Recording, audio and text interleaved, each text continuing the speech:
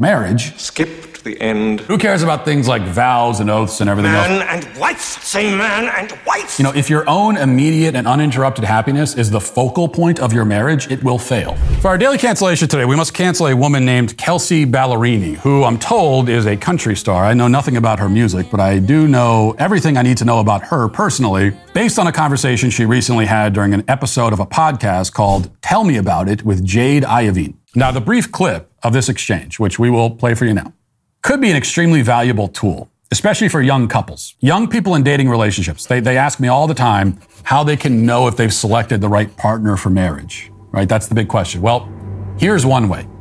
This is a good litmus test. Sit your girlfriend down or your boyfriend down, play the following clip for them, and then ask if they agree with the attitudes and perspectives they hear in it. And if the answer is anything but, oh, hell no, are you kidding me? Run. Don't walk, run in the other direction and never look back. So with that setup, here it is. Teen Girl Squad! Cheerleader! So-and-so! How did you know that it wasn't relationship anxiety or negative intrusive voices in your head and that it was actually like your heart speaking? That's a good question. I'm really intuitive and in tune with myself and my gut and my heart. The glitter wears off. That's what happens, and then you get into a phase where you wait for it to come back, and then sometimes it doesn't. It is such a disservice and a dishonoring of yourself if you know something is not right and you stay. I think when people hear about couples counseling, then they hear about a couple getting divorced. They're like, oh, it didn't work. But oftentimes that is actually couples counseling working. And I think what's so hard is having to break your own heart and someone else's in the process of saving yourself. Okay, so the glitter wore off after 5 years, and then Kelsey, patient woman that she is, waited around for hours, maybe even days, potentially a week, waiting to see if the magical marriage glitter would fall from the sky, but it didn't. And she doesn't want to be in a non-glittery marriage. Who would? Indeed, she says that it would be dishonoring and a disservice to herself if she were to honor her marriage vows and remain loyal to the man that she pledged her undying love and devotion to. Take a note of this. Dishonor on you. Dishonor on your cow. But who cares about things like vows and oaths and everything else? I mean, think about the glitter. That's what matters. So she got up and left. Now, here's the issue with the marital insights offered by Kelsey and Jade. What we heard in that clip is the very common and very wrong passive view of marriage and romance. It's the idea that your relationship with your spouse is fueled by some sort of mysterious emotional force, which is often incorrectly called love, and that as soon as your marriage runs out of this mystical fuel, all you can do is abandon it on the side of the road and hitch a ride with the next car that happens to drive by. This view is popular in our society because it removes all responsibility and all blame from the individual. Love is something that you fall into, right? And there's not much you can really do to cause the one or prevent the other. We chalk it up to irreconcilable differences. It's all just stuff that happens. Oops, I'm married. Oops, I'm having an affair. Oops, I'm divorced. Oops, I'm married again. Oops, I'm divorced again.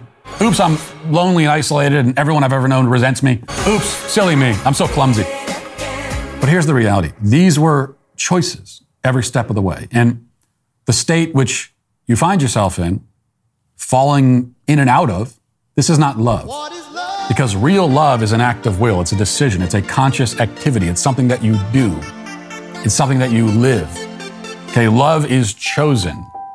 And if it's protected and nurtured, it grows. Love is sacrifice. Love is effort. Love is everything St. Paul describes in 1 Corinthians. Love is dying to yourself. Love is many things, and none of them happen by accident. But most of all, it's a thing you do. It is an activity. So Kelsey, when she talks about the glitter, what she's really describing is the infatuation phase.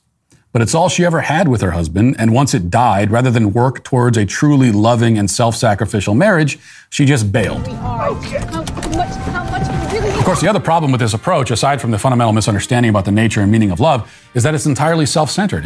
If your own immediate and uninterrupted happiness is the focal point of your marriage, it will fail. If the only thing you care about is your own happiness, you will never do anything worthwhile in your life. You will be a failure. You'll be a miserable failure for your entire life. You will live a pathetic, meaningless life, and you will die, and nobody will even remember that you existed.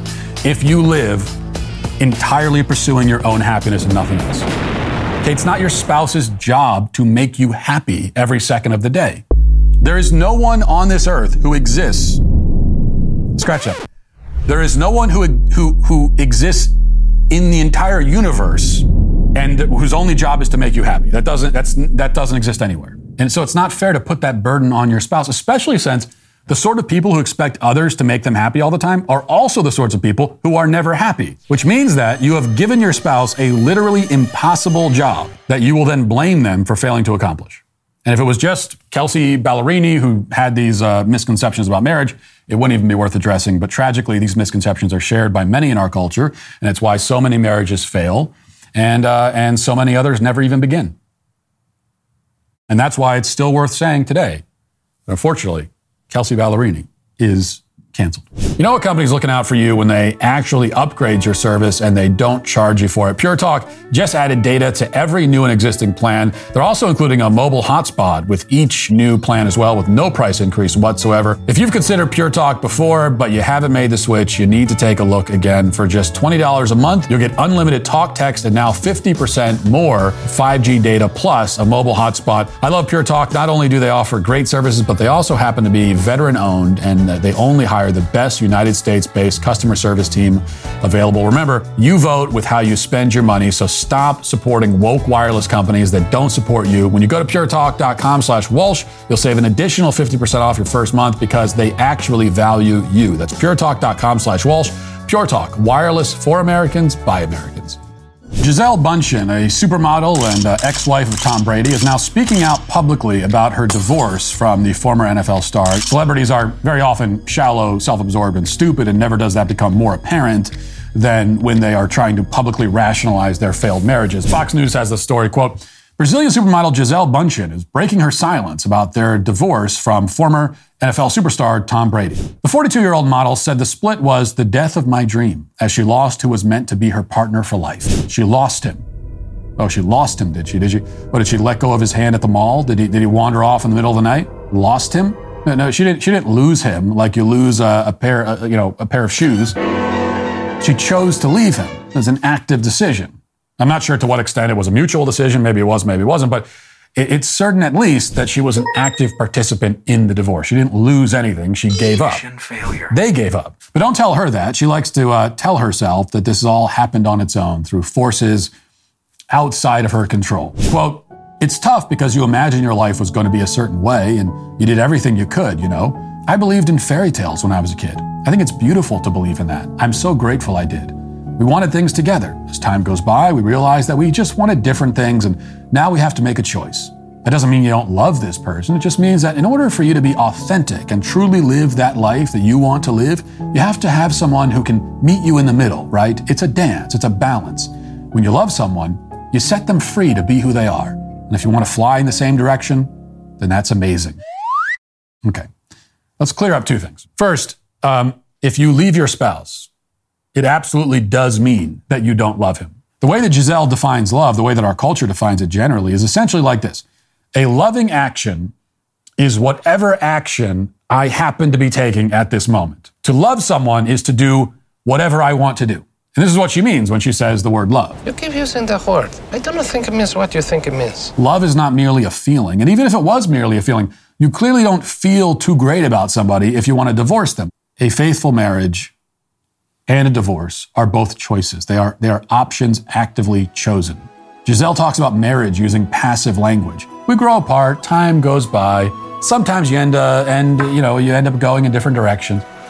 It's like Tom and Gisele were two pieces of litter, a couple of empty plastic bottles floating in a puddle, randomly bumping into each other and then drifting off in opposite directions. Now, in any other situation, she is certain to speak highly and confidently of her own agency, her strength as a fierce and independent woman. But when it comes to making excuses for a failed marriage, suddenly she's a helpless flower being swept along by the forces of fate. Second, Gisele claims that her divorce was a necessary step in the pursuit of authenticity. Now, how would you detect your own inauthenticity or your own incongruence? Well, she says that in order to be authentic and to live the life you want to live, sometimes you have to break your marriage vows and destroy your family. Oops, but this is not authenticity, not in any meaningful way. If it is authentic, it's only because you are authentically following your most cowardly and self-serving and shallowest impulses.